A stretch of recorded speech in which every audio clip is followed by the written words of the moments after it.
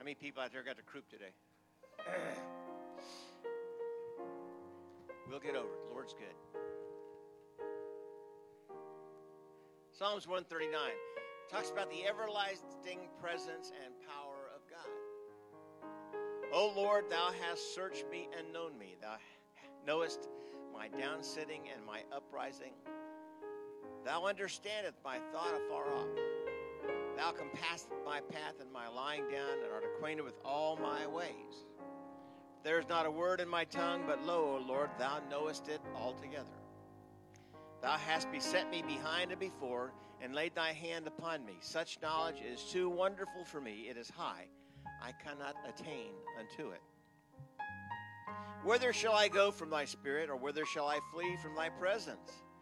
If I ascend up into heaven, thou art there. If I make my bed in hell, behold, thou art there. If I take the wings of the morning and dwell in the uttermost parts of the sea, even there shall thy hand lead me, and thy right hand shall hold me. If I say, surely the darkness shall cover me, even the night shall be light about me. Yea, the darkness hideth not from thee, but the night shineth as the day, and the darkness as the light are both alike to thee. For thou hast possessed my reins, thou hast covered me in my mother's womb. I will praise thee, for I am fearfully and wonderfully made. Marvelous are thy works, and that my soul knoweth, right well. Yeah, I like that part about it. Even when you go all the way down under the sea, I've been under there, and the Lord was right there with me. Like I told somebody before, when you got cold water up to your knees inside the people tank, that's a bad thing. But the Lord provided me calm. He provided me strength. He took care of my family while I was gone. He took care of me when I was there. And I praise him for it, because he was with me everywhere. That's why I love that song. Wherever you go, the Lord is there. Whatever you do, he knows it. Whatever you say, he knows that. So he will take care of you. You just have to trust in him. So let's go to the Lord in prayer this morning for all those people that are still trusting in him and need a touch. And for those that just need a touch, maybe they don't trust him, but maybe they will. We have to have the faith to trust for them. So let's go to the Lord in prayer. Kind Heavenly Father, we do thank you and praise your holy name for this opportunity to come before you this morning, Lord. We lift you up. We praise you. We give you the honor and the glory and the praise, Lord, for everything that you have done. For those that cannot be here due to illness, Lord, I pray that you will touch their bodies and bring them through this. For those that are having to work, Lord, lighten their load. Help their day to be better. Help them to breeze through and just do as you would have them to do. Let their light be a light to others that will shine. Lord, help us as we do the music this morning, that it'll be a joyful noise unto you. Be with the pastor this morning as he delivers the word you would have him to say to our hearts, Lord, that we can take it and use it the rest of the week, Lord, for you, to spread your gospel and to spread your word. We ask all these things in Jesus' holy, precious name. Amen. Amen. Let's remain standing this morning for worship this morning.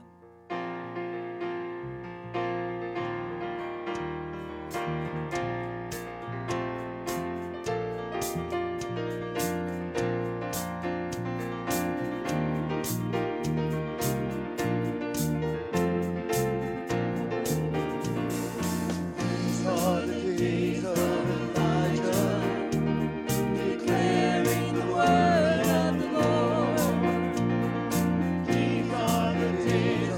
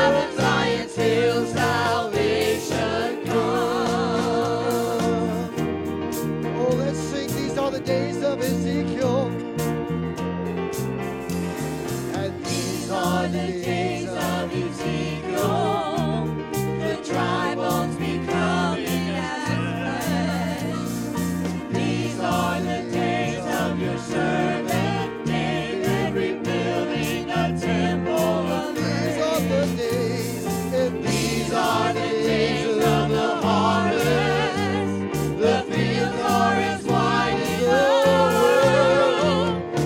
We are the laborers in your vineyard, declaring the word of the Lord. Behold, he comes, he's riding on clouds, shining like the sun. At the trumpet call, lift your voice. It's the year of Jubilee.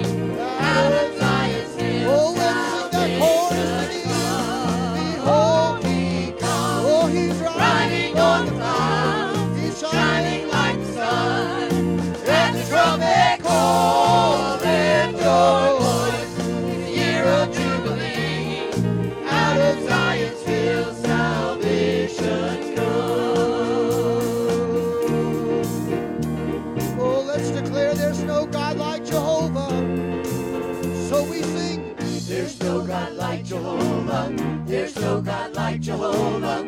There's no God like Jehovah. There's no God like Jehovah. There's no God like Jehovah. There's no God like Jehovah.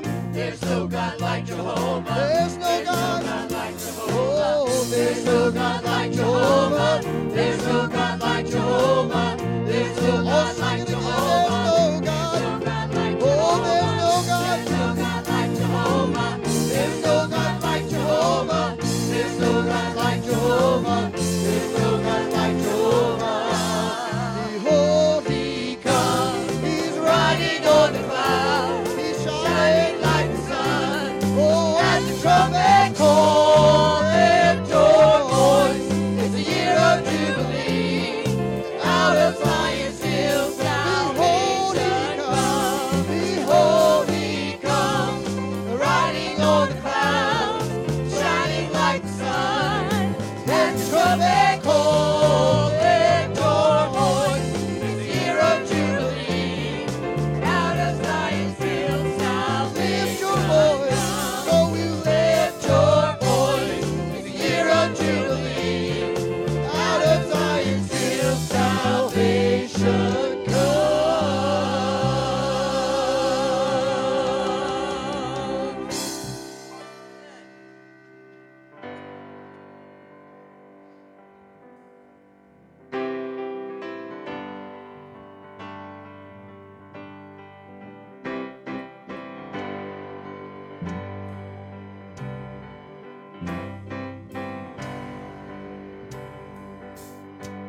will I search the world?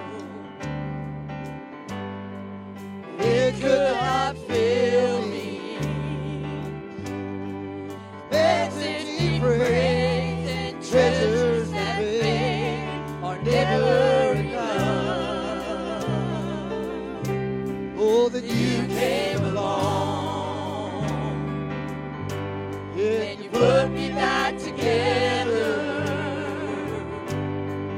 Every desire is now satisfied here in your love. So we sing, Oh, there's nothing better than you, Lord. There's nothing better than you, Lord. There's nothing. Nothing is better than you. oh, let's sing, there's nothing, Lord. Oh, There's nothing better than you, Lord. There's nothing better than you, Lord. There's nothing. Nothing is better than you.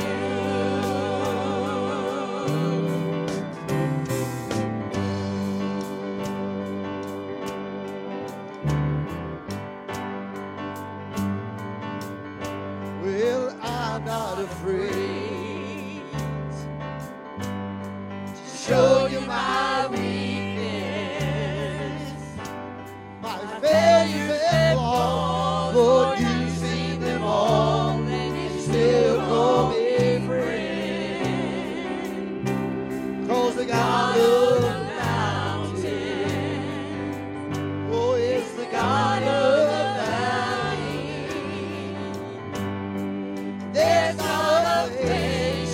your mercy and grace won't find me again. So there's nothing, For there's nothing better than you, Lord. There's nothing better than you, Lord. There's nothing. Nothing is better than you. oh, let's sing, there's nothing better than the Lord. Oh, There's nothing better than you, Lord. There's nothing better than you, Lord. There's nothing. Nothing is better than you.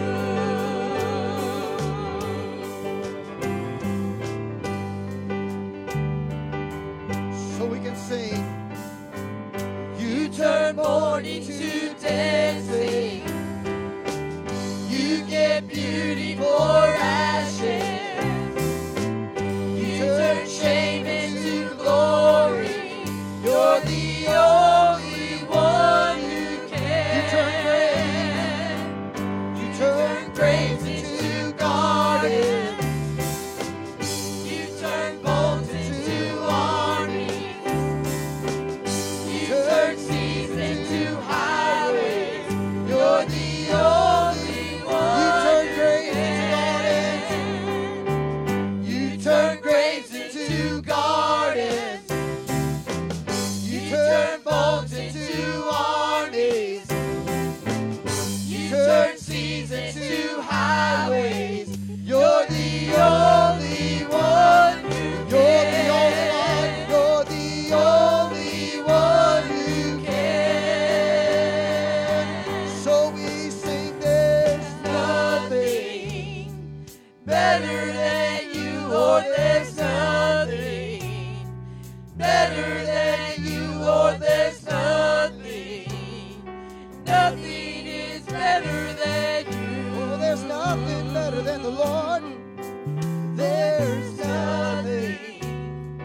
better than you, Lord. There's nothing better than you, Lord. There's nothing. Nothing is better than you.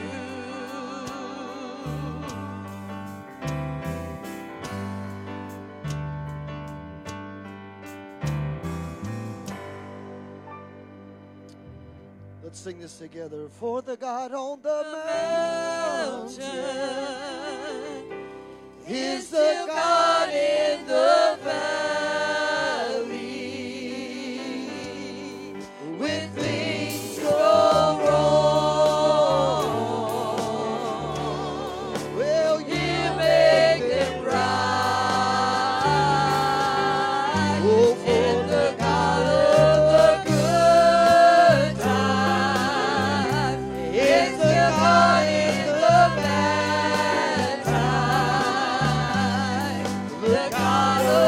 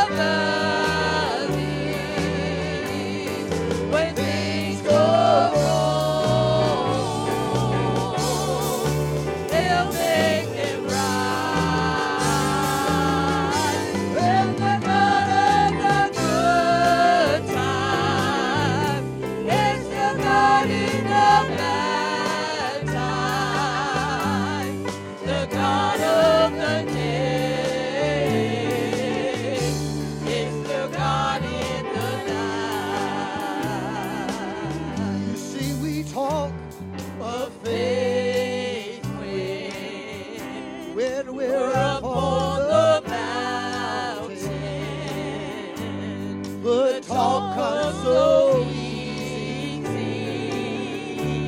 when life's at its best.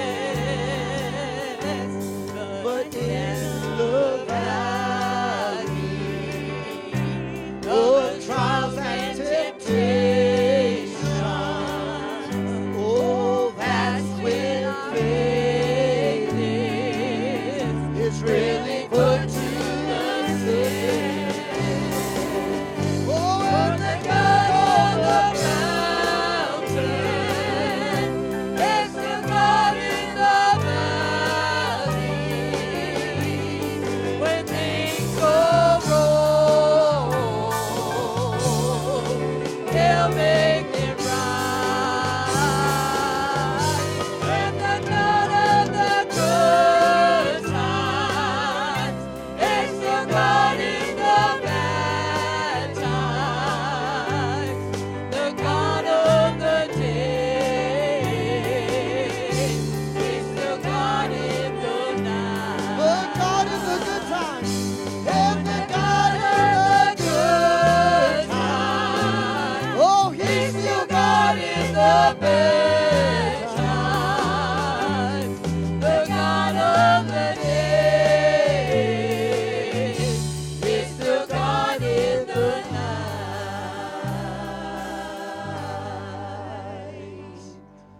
For there's nothing better than you, Lord. There's nothing better than you, Lord. There's nothing.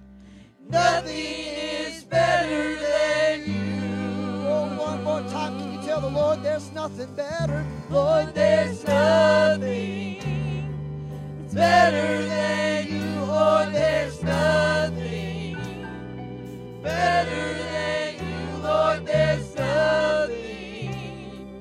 Nothing is better than you. Oh, do you believe that today there's nothing better than the name of the Lord? Are you thankful for the Lord today? Hallelujah, hallelujah. Say the name of Jesus. Say the name of Jesus. Say the name so precious.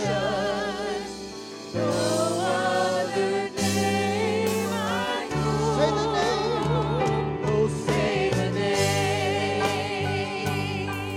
of Jesus. Oh, will you say the name of Jesus? Oh, say the name so precious.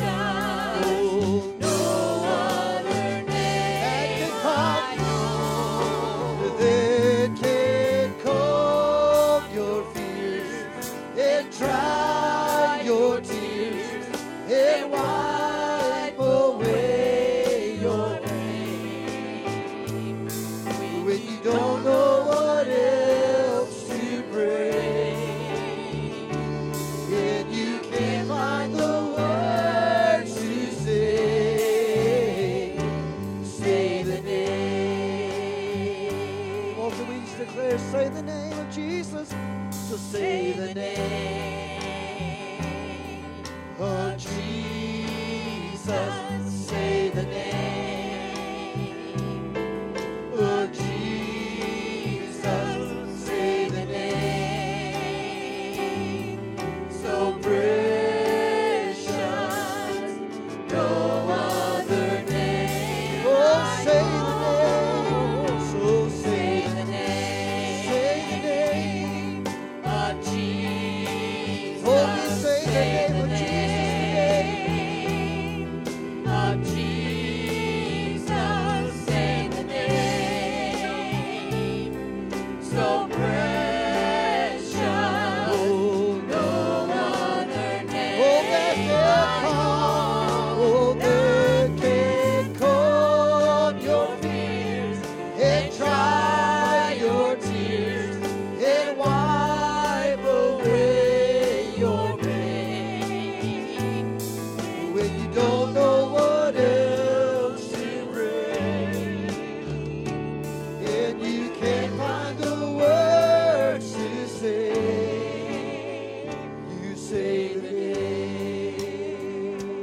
is that name? Let's declare it today.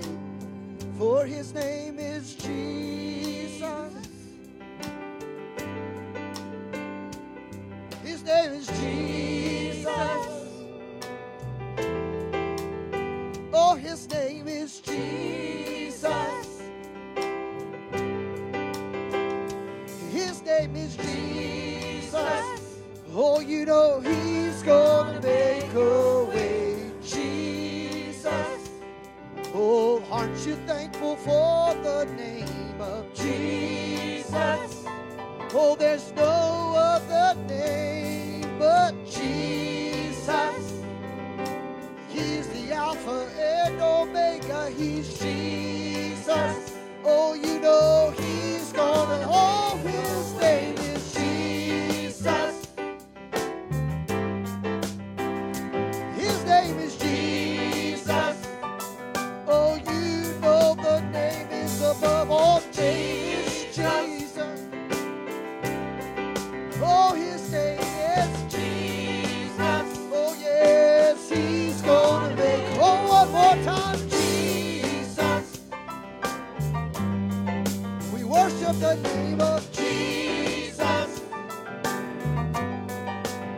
Oh, we sing Jesus. Oh, we worship the name of Jesus.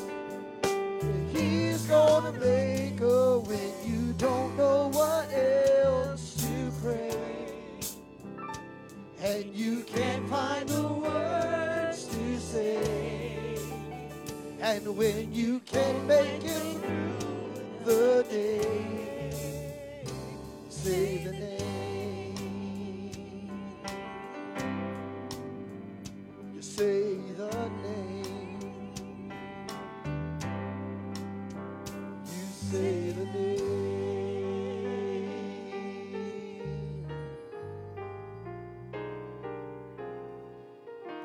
For Jesus is the sweetest name I know. Hallelujah. And he's just the same as his lovely name. That's the reason why I love him so.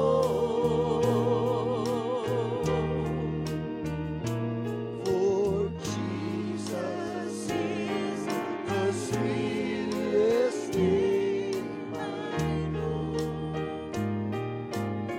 So we sing together, we sing that Jesus is the sweetest name I know. And he's just the same as his lovely name. And that's the reason why I love him so. For Jesus is the sweetest name I know. Let's sing it again. For Jesus is the sweetest name I know. And he's just the same as his lovely name. And that's the reason why I love him so. For Jesus is the sweetest name I know.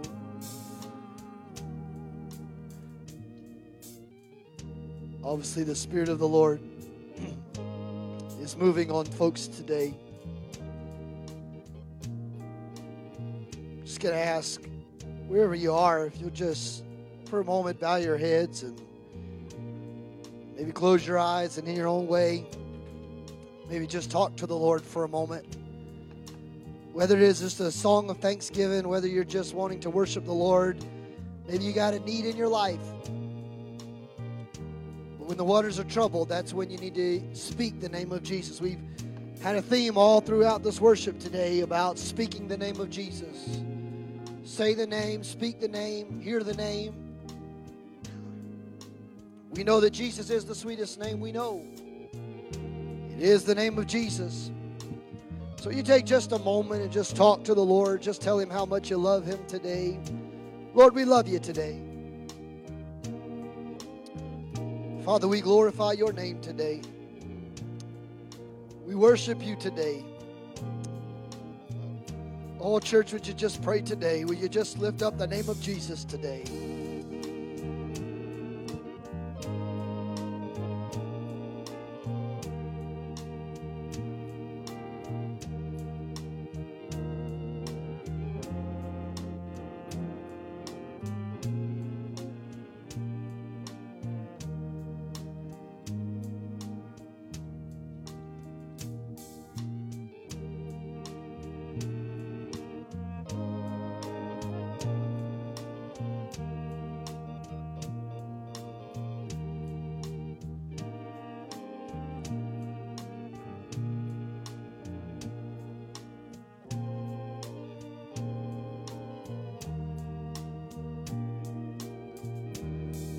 And that's the reason why I love Him so.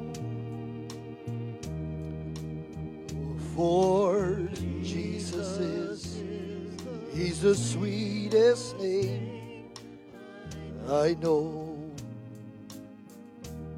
You believe that today? He's the sweetest name you know. He's the sweetest name.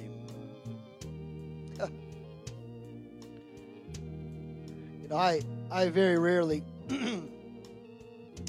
brother, will you come here for me just for a second? Just come back to me just for a second. I very rarely, I'm not one of those preachers that like to say, well, God told me something when God didn't. I'm not sure He told me something. I don't know how many of you have watched the news this past week.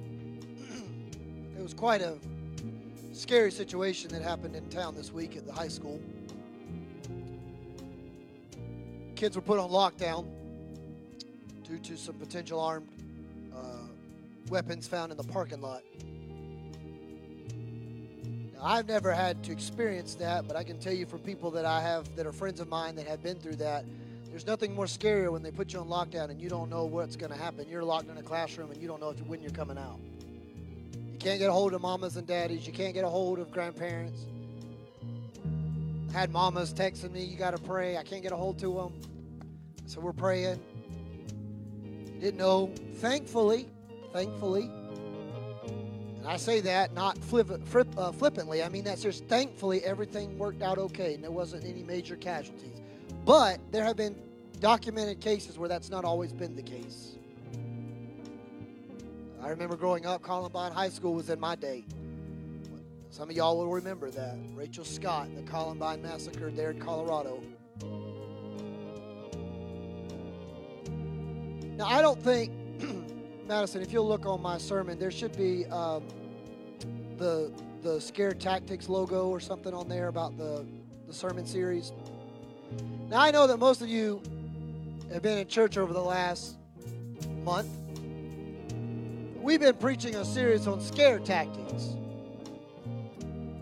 And I said to you that the enemy, I do believe in this last day, is doing everything he can to instill fear into the body of Christ. I don't care if it's just in church, you can't sing, you can't worship, or if it's in situations like Riley and her friends experienced this past week at school. The devil wants to instill fear in this nation. He wants to create pandemonium and fear in this world. That's what he's after. He's after our kids. He's after our everybody. He wants everyone to be afraid. Everyone. Now, I'm sure, no doubt, this past week was a scary event for Riley and her friends. I'm not taking away from that.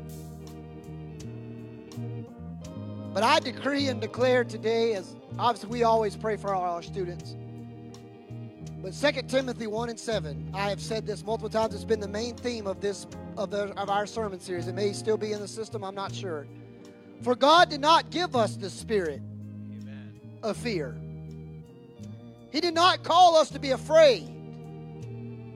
He called us to have power, dunamis power that comes only from God, not from man, but from God.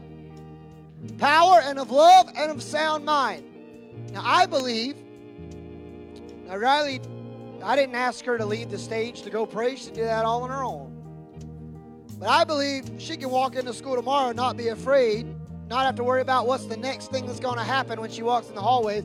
I believe she can walk into school tomorrow and she can walk down the same hallway she just was in this past week and say, but God did not give me a spirit of fear, but of power and of love and of sound mind. And even if it takes Riley and 2 other friends, they can shake Berkeley High School from the front door to the back door and say, but we decree and declare that this school will be under the authority and the guidance of the Holy Ghost, and God himself will be the only one that walks through these hallways moving forward. So here's what I want us to do. I got a message, and then I'm going to preach, and then she's going to go to children's church. But I want you to stretch your hands this way. And we're going to pray not only for Riley, but for her friends. I think Madison, some of those who are there, they might be there. Come here, Madison. There's some in the back already in children's church there, and I'll leave them there. But we got some of our own that go to that school. I can't help what First Baptist kids are doing, Moncks Corner Pentecostal Holiness kids are doing, but I can tell you I'm going to pray that Santee Circle Church of God kids go in there and shake the foundations of Berkeley High School from the top to the bottom and let the whole world know you can try to make us afraid, devil, all you want to, but greater is he that lives inside of me than he that's in this world, and God be for me. Who can be against me today? So let's stretch our hands this way and pray. Heavenly Father, God, these precious children that are under my watch every Sunday and Wednesday, I pray a hedge of protection around about them. I pray you would lead and guide and protect them, but God, you would not let them operate in the spirit of fear, but let them have the mindset of power, dunamis power, dynamite power from the Holy Ghost, of love and of sound of mind. They can walk in, God, to a school tomorrow and not be afraid. Loud noises won't make them shudder in fear. The loud noises of outside won't be able to penetrate their mindset. But God, they'll know, but if God be for them, then who can be against them? I pray you let these children, all of those in children's church, those that are standing here beside me this morning that represent this community, let them be the change that's needed to change and shape the foundations of these school systems for the cause of Jesus Christ. Let Jesus Christ be lifted high. Let his name be glorified. Let Christ be exalted and every man be a liar. If God be for us, nothing will be against us. In Jesus' wonderful and precious name, in the body of Christ said, amen and amen. God bless you. Thank you. Now, as they're making their way to children's church, you may be seated for a moment. Now, my question to you is, are you going to pray for them this week? Amen. That sounded really weak and pathetic. Let's try it one more time. Are you going to pray for them this week? Amen. Luckily, I had the privilege of never having to experience something of that magnitude. But I'll tell you one thing, the devil is not playing games anymore. He's playing for keeps. He doesn't play games. He plays for keeps. If we're not praying for our students, don't worry. The devil will be glad to take them from us. Amen. The devil's all about taking them off our hands. We better be praying for them or he'll take them. Trust me, he'll take them. I believe with all my heart, and I do believe this with all my heart, that God is able to do exceedingly abundantly above that which my mind can think or comprehend according to his word in Christ Jesus.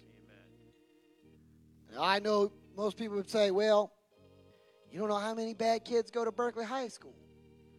You don't know how many of them come from broken homes and bad homes and are just bad children. I don't. You're right, I don't know. But I know Jesus said if 2 or 3 would just agree as touching any one thing, there I will be in the midst. And I can tell you, I don't care if there's 6 million students that don't profess the name of Jesus Christ. If 2 of ours walk in there, Jesus walks in there with them, and there ain't nobody's bigger than Jesus. I can tell you that right now. And I also will tell you that Jesus took 11 men, and he flipped the entire world upside down.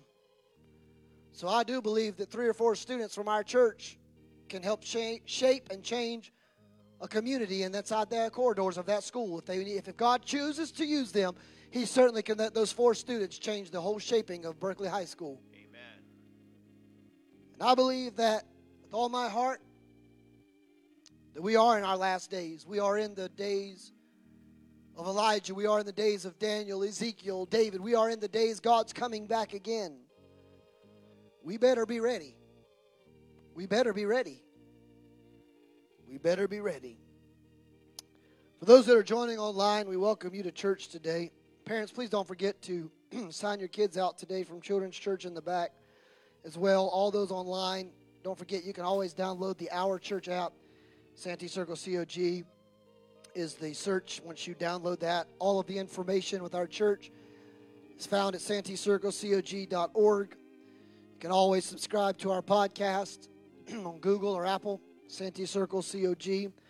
Always, there's multiple ways to give, in-house, in person, in the envelopes. You can mail them on the tithe.ly app. You can go to tithely.com or tithe.ly and search our church, or you can give right online, santeecirclecog.org/give. Next week, we'll be starting our new series on the table. The table. We'll be engaging on a sermon series talking about sitting and feasting at the table of the Lord. Also, next week, Sunday night through Wednesday night is the annual community revival that we have every year with a bunch of the churches in our area. It'll be hosted at the Hickory Grove Pentecostal Holiness Church. They will have various speakers. Brother Tommy Turpin, the director of Change Lives Ministries, will be Sunday night. On Tuesday night will be Brother Alan Bagwell from First Baptist Cordsville. On Wednesday night, Brother Doug Cooper, Pastor Doug Cooper from Hickory Grove PH Church will be bringing the message. On Thursday night, they'll have their annual little Thanksgiving meal or whatever. On Monday night, though, they have asked if I would bring the message. So please, if you can come, join us. It starts at 7 o'clock, 6 o'clock on Sunday, and I believe it's 7 o'clock on Monday through Wednesday. If you can come, that would be great. If you can't, we understand. Please be praying for us. Just like the rest of you, I have obviously got whatever this thing is that's circulating in the air. I don't really feel bad. I just don't have a voice. I can't talk, and it just, the throat's a little unique than it's been. So with the Lord's help, we're going to try to get through today. And hopefully he'll get us, well, I'm not going to say hopefully, I know he'll get us through. We're still in our sermon series, Scare Tactics. While you're turning in your Bibles to the book of Mark, Mark chapter 6 is where we'll begin reading today. Mark chapter 6 is where we'll read today. While you're turning there, I had an eventful week this week with my own scare tactics with these guys.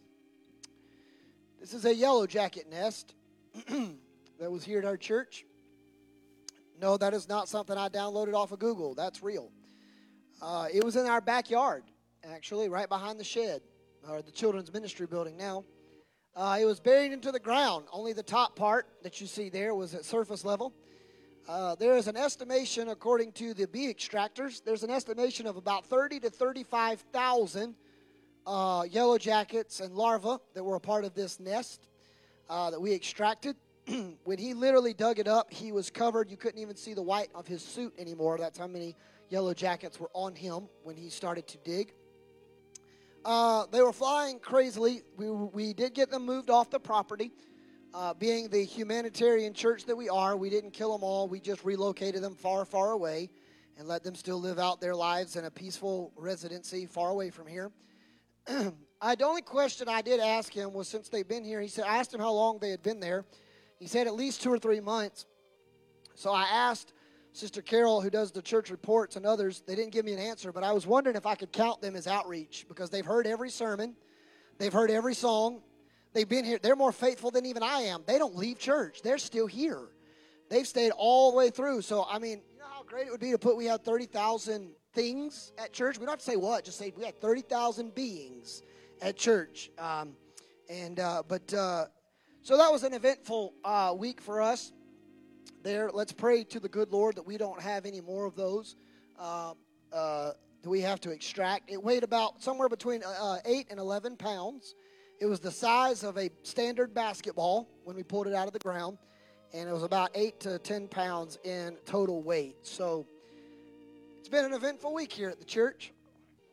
That being said, all of you that helped yesterday at Fall Family Fest, whether it's from your time, your donations, your monetary giving, using your trunks, helping with the game, set up, clean up, tear down.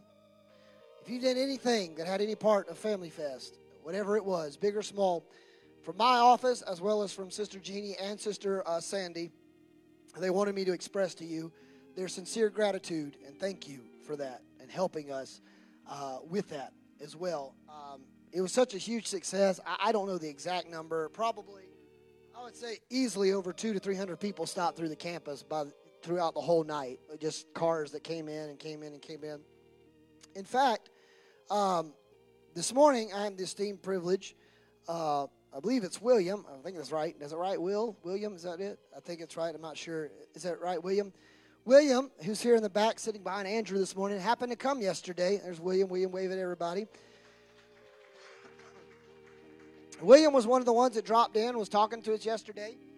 He started asking questions and said, so what time do you have church or whatever? And so we were talking to him. Brother Larry introduced him to me. He said, I'm going to come visit you. I didn't know that meant tomorrow, but we're so glad that William came to church with us today.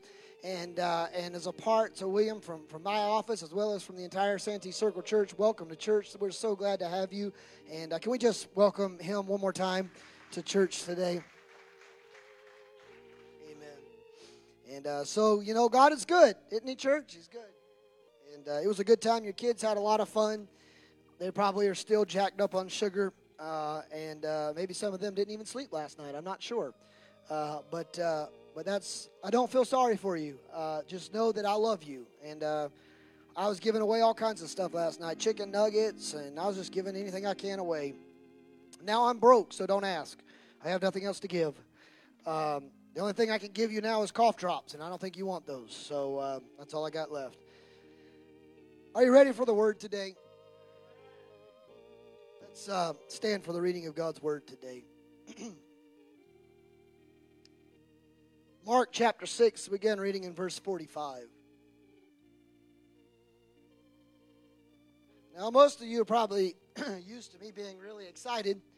I'm about as excited as I'm going to try to be as exciting as I can, but, you know, if I start doing a Charlie Chaplin film and just start sign languaging, no, it just means my voice went away. So you'll just have to preach and imagine what I said instead. And straightway, this is talking about Jesus, he constrained his disciples to get into a ship, go to the other side into an area called Bethsaida, while he was sent away to the people. And when he came, he had sent them away. He departed to a mountain to pray. He went to go pray. And when evening had come, the ship was in the midst of the sea, and he was alone in the land. He saw them toiling in rowing. They were struggling. The wind was contrary unto them. And about the fourth watch of the night, he came unto them, walking upon the sea or the water. But notice the words here. He would have walked right by them. He had no intention of stopping. You say, well, gosh, that's really harsh of Jesus to do that. But we're going to understand why he did that in just a minute. But when they saw him walking on the sea, they thought it was a spirit, a ghost. They cried out, for they all saw him. They were troubled. They were afraid. Immediately he talked to them, and he said unto them, be of good cheer. It is I, be not afraid. We just prayed for our students. You don't have to live in fear. Be not afraid. And he went up unto them into the ship, and the wind ceased. And they were sore amazed in themselves beyond measure and wondered. They were so amazed at what God did. being able to get the wind and the waves and the seas to cease. This morning I want to preach a message called Lurking in the Dark. Lurking in the Dark. I'm going to ask Brother Randy Erchberger if he would pray the prayer of faith over the message this morning. Brother Randy.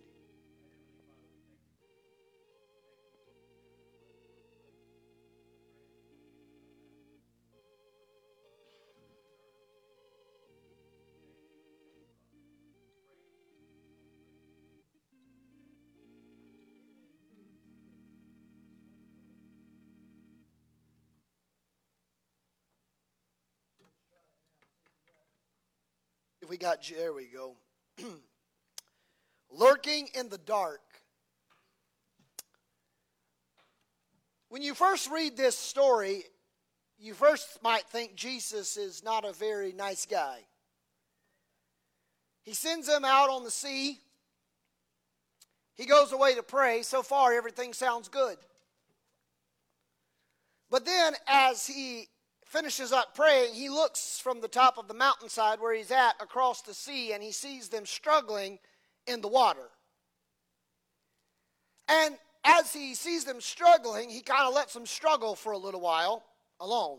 He doesn't immediately go to them. He lets them struggle a little while.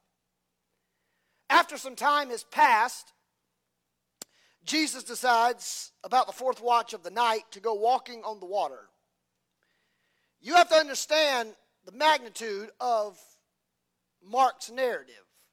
The writer here, Mark, probably more than likely getting this story recounted to him from Peter or someone else because he would have been younger during the actual days of Jesus in terms of age. Mark makes a clear distinction to let us know that it was the fourth watch of the night. He wanted us to know what time of day it was.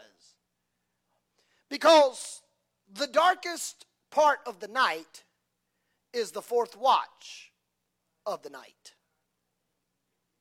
So when the writer of Mark, the gospel writer of Mark says it's the fourth watch of the night, he's letting us know Jesus let them toil for a while, but when it got the darkest that it could get, that's when Jesus came a-walking. And the fourth watch of the night is somewhere between 3 a.m. and 6 a.m. in the morning. That's about as dark as it gets. But you have to also understand the background of this story. Jesus is sending his disciples away into a boat while he goes to pray. But the disciples get scared when this storm shows up. They get nervous. But it's kind of funny because how quickly they just forgot that they were just in the presence of a miracle worker just hours earlier. Because right before they got into this boat to go across the water, Jesus had about 5,000 men, plus women and children, so somewhere about 20,000 people, sitting on a grassy seaside, on the mountainside. And he had a little boy that had come up to him with 5 loaves of bread and 2 small fish, and Jesus broke the bread and fish, and he fed over 20,000 people that afternoon. They had put baskets and collected baskets. Now, after everybody's gone home, he sends the disciples out to cross the sea. You also have to understand this word Bethsaida, this place he's sending them to. Now, to understand the geographical region, from the city of Jerusalem to Bethsaida is about 133 kilometers, which is about 83 or so miles away. An 83-mile journey. You got to remember, there's no cars, there's no planes, it takes time to get 83 miles away. So the quickest way to get, now Jesus wasn't in Jerusalem at the time, but the quickest way to get from point A to point B oftentimes was to sail across instead of taking the land all the way around, to sail across and just make a straight line across so that they could get to places quicker in a boat. 83 miles. It would be the equivalent of you getting in your car and driving to Columbia and coming back, somewhere around that window. That's how far it was away from Jerusalem to Bethsaida. Jesus tells them to go to Bethsaida. You have to understand the meaning of the name Bethsaida. Bethsaida's name literally means the house of the hunt, or house of the hunting, or the hunted. House of the hunt. You say, well, that's a weird analogy. Well, you have to understand, Jesus is sending them there. He sends them in a boat. He goes to pray. They're headed, they think, nautically speaking, towards their destination, Bethsaida, house of the hunt. That's where Jesus said to go. That's where we're headed. We got to be there by morning. Jesus said he'll meet us there. Some way, somehow, he'll meet us there. We're headed to the house of the hunt, or house of the hunting. And we're headed in that direction. Jesus sees them toiling. Jesus doesn't come. Jesus waits till it gets to the darkest point, rock bottom, where it seems all hope is lost. The water is coming in. The boat's about to capsize. The waves are highest they've ever been. The winds are more boisterous than they've ever been. Jesus comes walking on the water. Except there's one problem. The Bible says he had every intention to not stop. He was going to walk right past the boat and not say a word. I began to think, when putting this message together for Scare Tactics, why would Jesus, seeing them struggle, walk right past them and not say a word? Now, this is just my opinion, what I feel like the Lord has spoke to me. You can take it or leave it for what it's worth. You'll have to pray for God for the interpretation for yourself. Here's what I think happened. When you become the preacher, you tell your version of this story anytime you want. But since today I get to be that guy, I'll tell you my story, my version. Here's why I think Jesus did it. Because there comes a point in life Jesus would like to help, but he's too much of a gentleman. He's not going to help if you don't want his help. Come on, somebody. Act like y'all know what I'm talking about today. I can't get excited because I don't have a voice as much, so you're going to have to help me out today. We're going to have to act Pentecostal even if we don't want to be today. Come on. Because sometimes in life what happens is Jesus has all power and all authority. And Jesus has unlimited resources at his disposal. And Jesus would love to reach his hand down from the portals of glory and help. But sometimes he's not going to overstep his bounds because sometimes we don't want his help.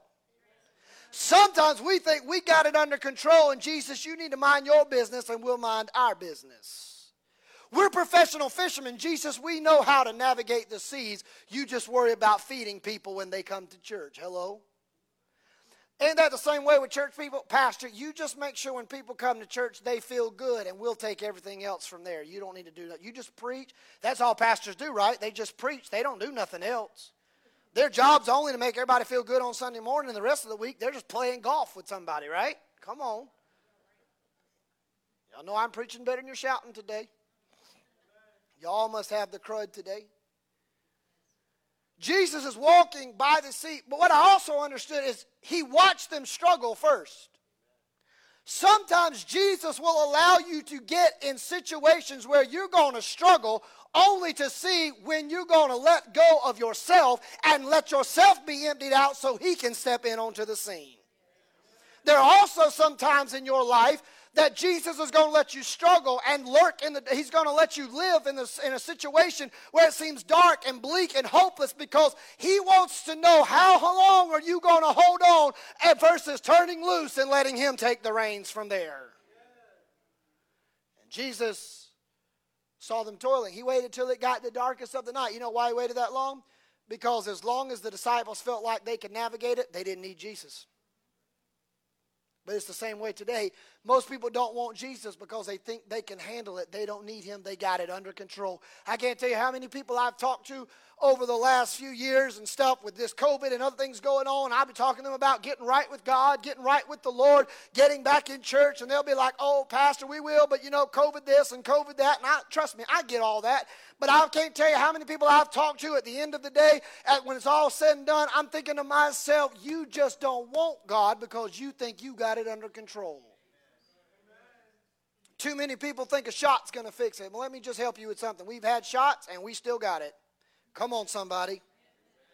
Somebody thinks the president's going to fix it. Well, I don't know about you, but I just put $75 in a Honda Pilot just this week in gasoline, and I thought to myself, I'm going to start buying a horse.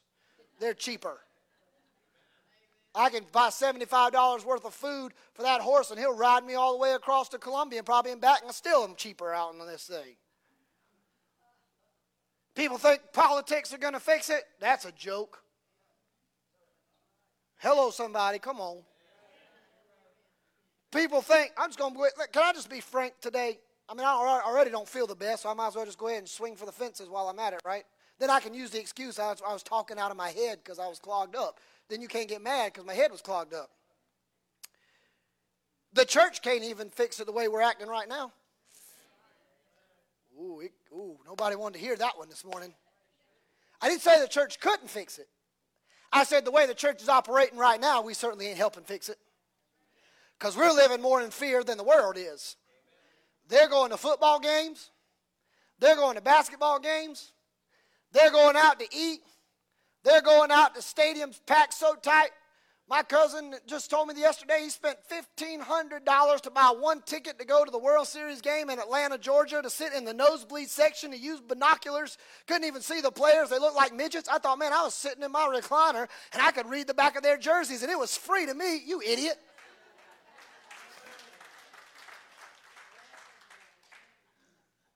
Well, Lord, I was preaching your word, but apparently they like the World Series better than this. So I'm sorry. At the end of the day, you got them jammed in there like sardines in a tin can. But you start talking about church. You start talking about to the word. You start talking about doing things for God. Oh, I can't go there, preacher. I might get in trouble there. I can't sing. I can't get in the close crowds, preacher. See, the problem is people think they got it under control. See, Jesus was going to walk right past them. They're headed to a city that's name means the house of the hunt. Sometimes God wants us to hunt for him in the darkness. Sometimes when it seems like all hope is lost, seems like I can't see what's going on, the devil's got some stuff lurking in the darkness, because the Bible talks about the fear, that false evidence appearing real.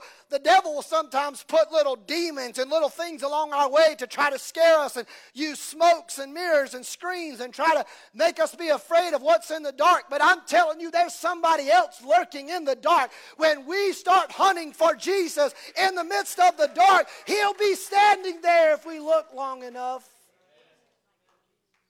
They're headed to the house of the hunt. What they don't realize, what they're searching for is already on their way towards them.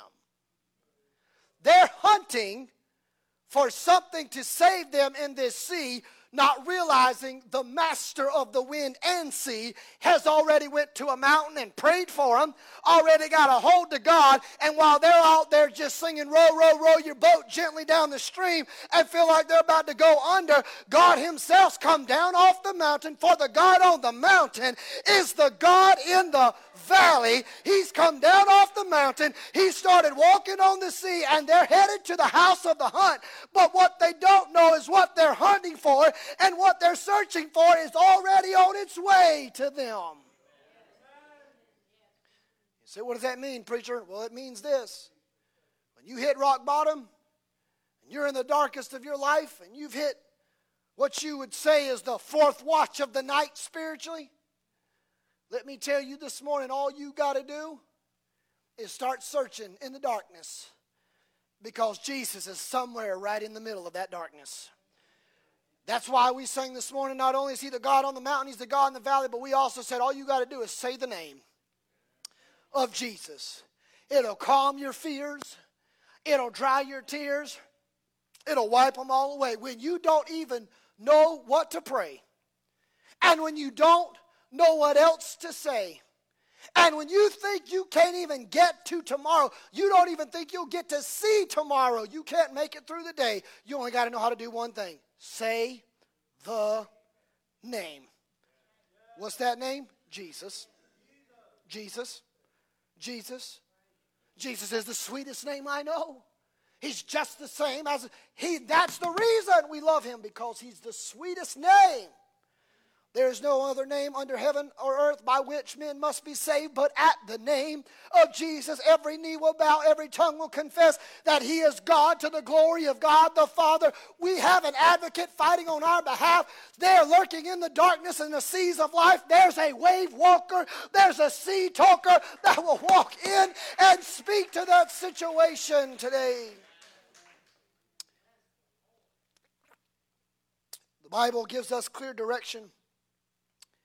The word fear not is used over 350 times in the Word of God.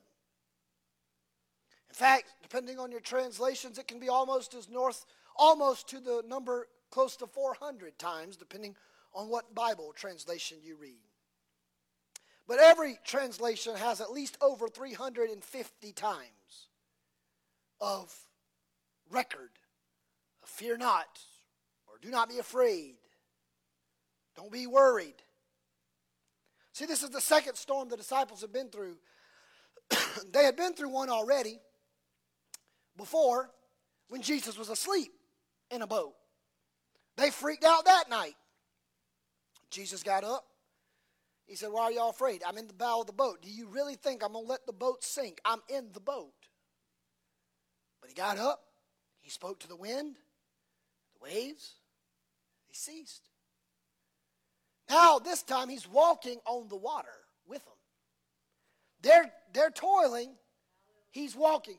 Isn't it interesting that the winds were so contrary and strong that it's blowing the boat to and fro? And waves are capsizing into the boat. But while Jesus is walking on the water didn't overtake him, and the wind did not blow him over. And can I tell you, even the wind can't even knock Jesus off course. Whatever he sets his course to, Jesus will get to his intended destination.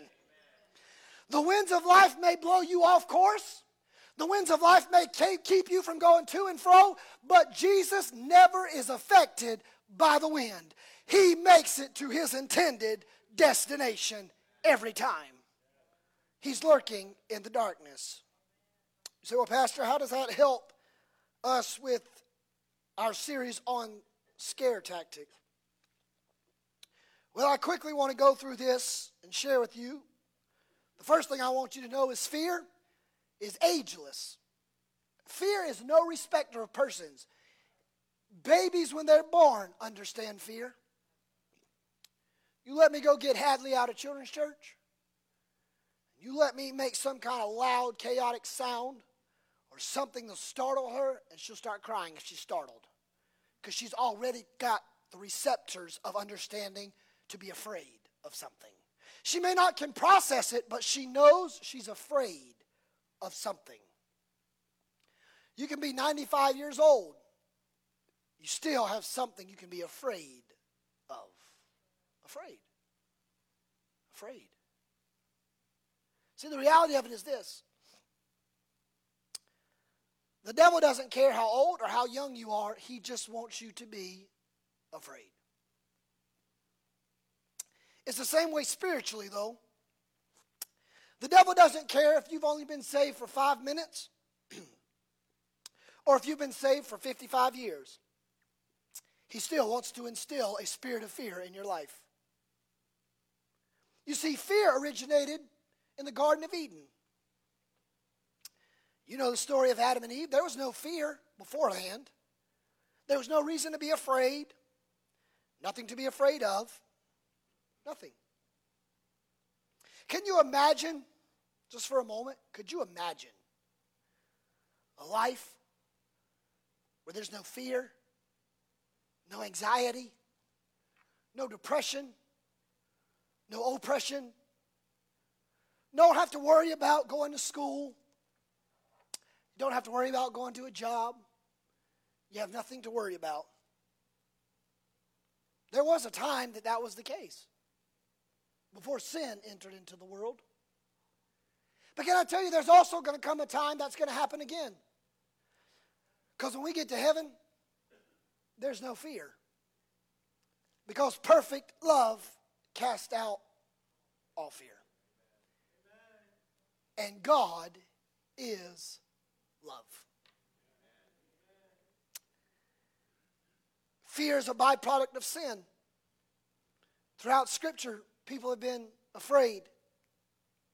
Moses, Abraham, David, Elijah, Jonah, Zechariah, father of John the Baptist, John Mark on his missionary journeys with Paul, getting homesick. All throughout the pages of Scripture, from old to young, people have been afraid. Afraid. But secondly, Madison, my remote went, so you'll have to follow me, honey, because my remote went off of my phone. Secondly, fear will magnify the situation. Fear is going to always make something appear a whole lot bigger than it really is. That's why fear has often been coined false evidence appearing real. Fear is going to make it look a whole lot bigger than it needs to be. Because the devil doesn't really want you to understand that God is bigger than any problem. Bigger than any mountain, bigger than any valley, bigger than any... God is bigger than anything else I can or cannot see. Fear. William Sangster was a preacher.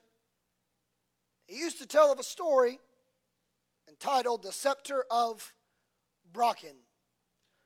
Brocken is the highest peak in the Harz Mountains of Germany.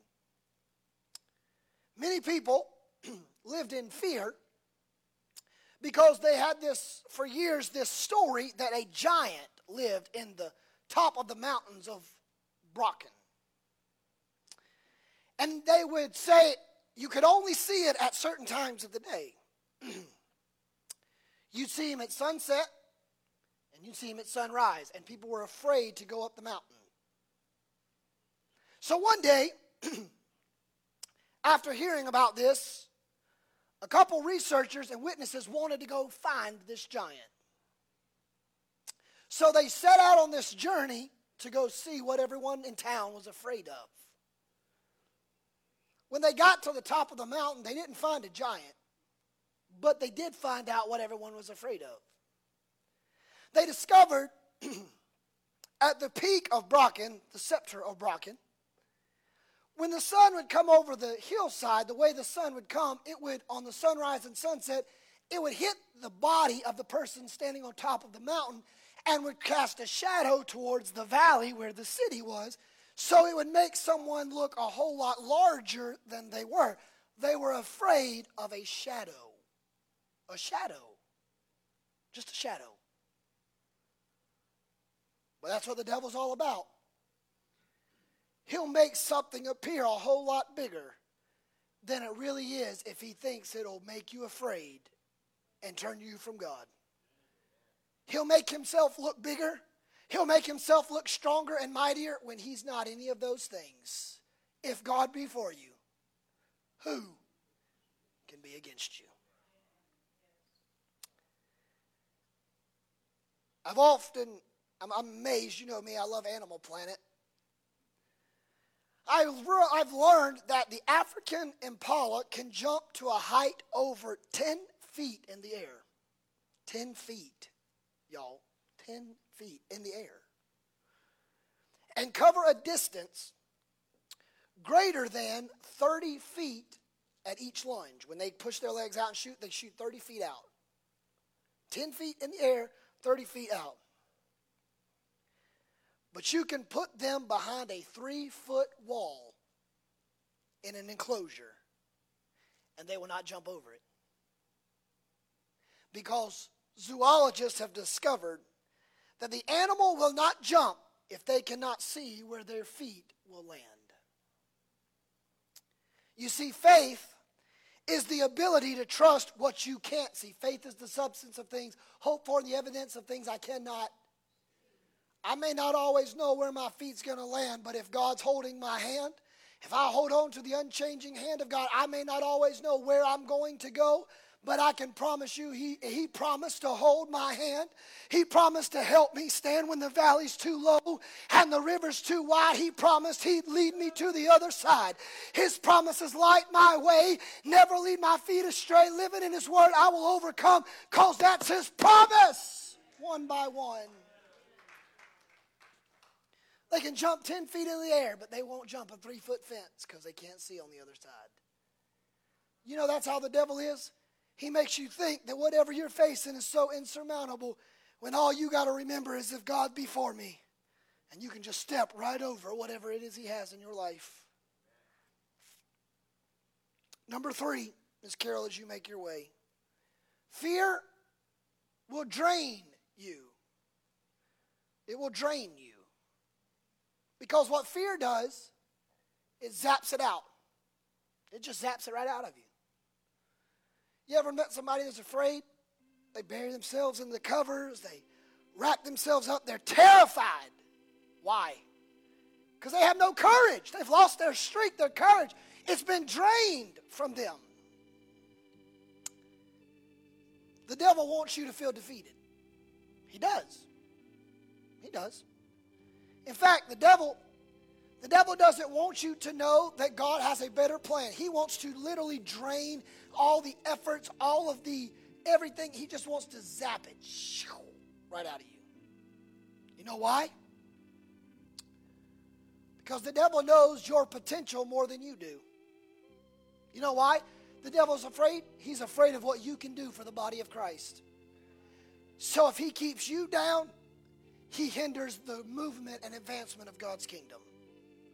The only reason the devil's like that is because the devil's afraid of you. The devil has more confidence in what you can become than sometimes we have in ourselves. You can make the devil afraid of you. Think about that.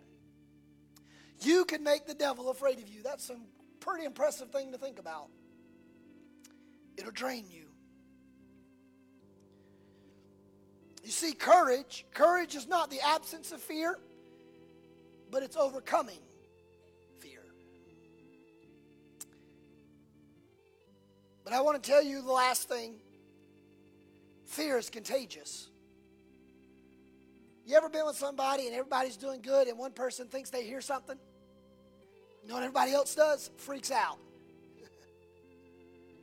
You'll be walking. I remember she's not here today. She's at her own church, and hopefully she's paying attention to her pastor, so she wouldn't be listening to me, so I should be okay to say it. But Brianna and I, and some of her family, were walking in Charleston a while back. It was late at night. And her brothers and I have a morbid sense of humor. We like to just pick on people. I didn't say we're good people. This is what we do. I always tell people who pull practical jokes on me, I never get mad, I just get even. I love to get even. It's like for that, it's so much fun. I'm working out my salvation with fear and trembling. I'm still working through it. But we were there. And Brianna's one of those people you can just, she can be standing at the bathroom door and you can just be standing there waiting on her to come out. And as soon as she opens the door, just say, hey, and she'll jump back and jump back in the stall. Like she's skittish like that sometimes. And so there were some of us all walking out there and somebody said, did y'all hear that? And immediately she grabs my arm as hard as she can and she's like, well, what was it? What was it? I was like, I don't know. I didn't hear it. What did y'all hear? I was like, I didn't hear it. Your brother said he heard it. I did not hear it. What did he hear? Ask him and let my arm go. I can't even feel my arm. And she's like, we need to go. We better go. We got to go. We need to go. Like, we don't even know it's anything bad. It doesn't matter. Get in the car. Let's go. Let's go. One of the disciples saw that there was a ghost on the water and said, hey, y'all see what I see out there?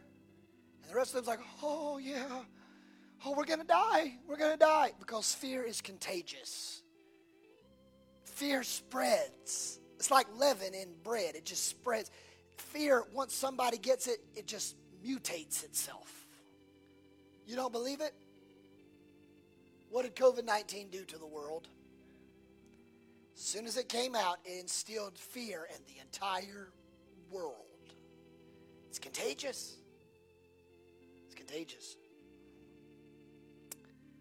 There's so much more I could say today, but for time's sake, I'm not. I want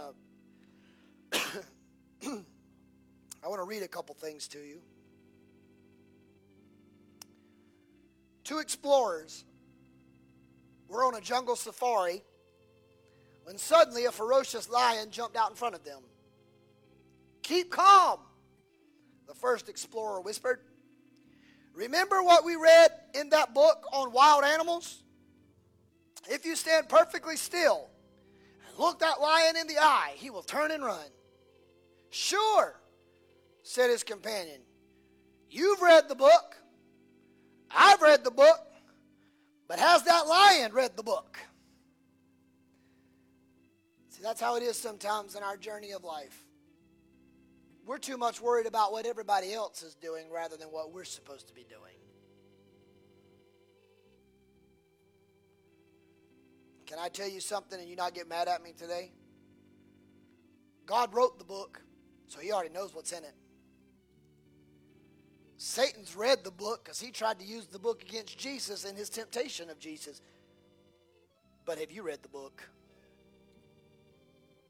Because the devil says he comes roaring as a lion, seeking whom he may devour. I can tell you, the lion of our lives, not the lion of the tribe of Judah, he wrote the book. The lion that vexes our soul, he's read the book. The question is, have you read the book? Because if you read the book, there's no reason you should be afraid to come to church. There's no reason you should be afraid to give tithes and offerings. There should be no reason, "Pastor, I might lose my job." Yes, but God owns the cattle on 1,000 hills, and he'll provide a way where there seems to be no way. You shouldn't be afraid to come to church, pay your tithes and offerings, to attend Bible studies, whatever, because the book says, I win. Started out, kind of sketchy, messing up. Devil got involved, started tricking people. But at the end, if I know Jesus, I'm an overcomer by the blood of the Lamb and the word of my testimony. And at the end, I will hear, "Well done, good and faithful servant. Enter into the joy of the Lord."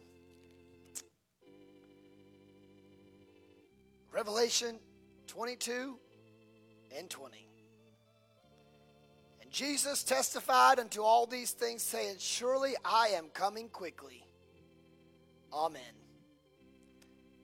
We win. Because when he comes, time ends, devil's bound. The last book, the last verse says, Jesus said, "Even so I am coming quickly." Amen. So be it. We win. You say, "Pastor, what does that mean?" Well, that means Jesus stands when the storm overwhelms us. Jesus stays when the storm scares us. Jesus strengthens us when the storm weakens us. Someone once was quoted saying this, and that's the last thing I have to say today. Sometimes the Lord will calm the storms. Sometimes he'll let the storm rage on so that he can calm his child. I don't know what you're going through today. You say, "Well, Pastor, I need Jesus to speak to my storm." Well, that's all well and good, but first let him speak to you and calm you first. Be like these disciples. Be looking in the dark, lurking in the hunt for Jesus. Search for Jesus. And when you see him, call out unto him, "Jesus, I need you." Let him come and say, "It is I. Be not afraid," and comfort you. Because once he gets into the boat of your life, then he'll say to the storm, the seas, the winds, and the waves, "Peace, be still." You stand all over the house this morning.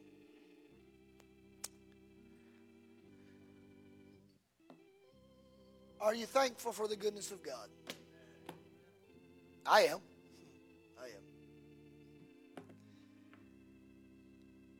I want to just pray a prayer of faith over you today. I just want to pray that your faith would be strengthened. I know we're getting ready to get into a season of Thanksgiving and a season of celebrating the birth of Christ. An exciting time, a festive time. But I still believe the devil is still doing everything he can to destroy people, the body of Christ, through fear, through division. Any way he can hurt the kingdom of God being advanced, he's trying his best to do it. But I believe God's better and bigger, and God's able to do it exceedingly abundantly above that which my mind can think or comprehend. I trust Jesus. I trust Jesus. I don't know who you trust, but I trust Jesus. I can't control what happens in Pennsylvania Avenue. I can't trust what's going on sometimes in Columbia, South Carolina. Shoot, I can't even trust what's sometimes going on in the county and city courthouse down here down on Carolina Avenue. But I can tell you one thing. I trust the one who made streets of gold and jasper walls and gates of pearl. The one who's the master builder and can carve the greatest mansion that you've ever seen. I trust a man that has never let me down. I trust a man that's never failed. Because I trust in the way, the truth, and the life. And I don't know what else to say, and I don't have the words to pray, and I feel like I can't make it through the day. I just have to say the name. Let's pray. Heavenly Father, I've done the very best of my ability to preach your unadulterated word of God today. I pray a prayer of faith over this body of believers. Men and women, the constituency that comprise this church, those online, those in-house. Bless them today. Encourage them in spirit. Encourage them in power. God, I'm asking today you administer to this people. I love you. I'm asking today that you would let them walk out of here confident, bold, assurant. That if God be for them, who can be against them? Be with our children, our grandchildren. God, may you bless us and keep us, and your face shine upon us and be gracious to us. Lift up your countenance upon us. Give the peace of God that surpasses all human understanding. And guard our hearts till you come again. And may the words of our mouths and meditations of our hearts be acceptable and pleasing in your sight, O Lord our God and blessed Redeemer. And as you remain in the spirit of prayer, I'm going to ask Brother Randy Hirschberger to pray this benedictory prayer, and immediately following that, you can consider yourselves dismissed. Brother Hirschberger.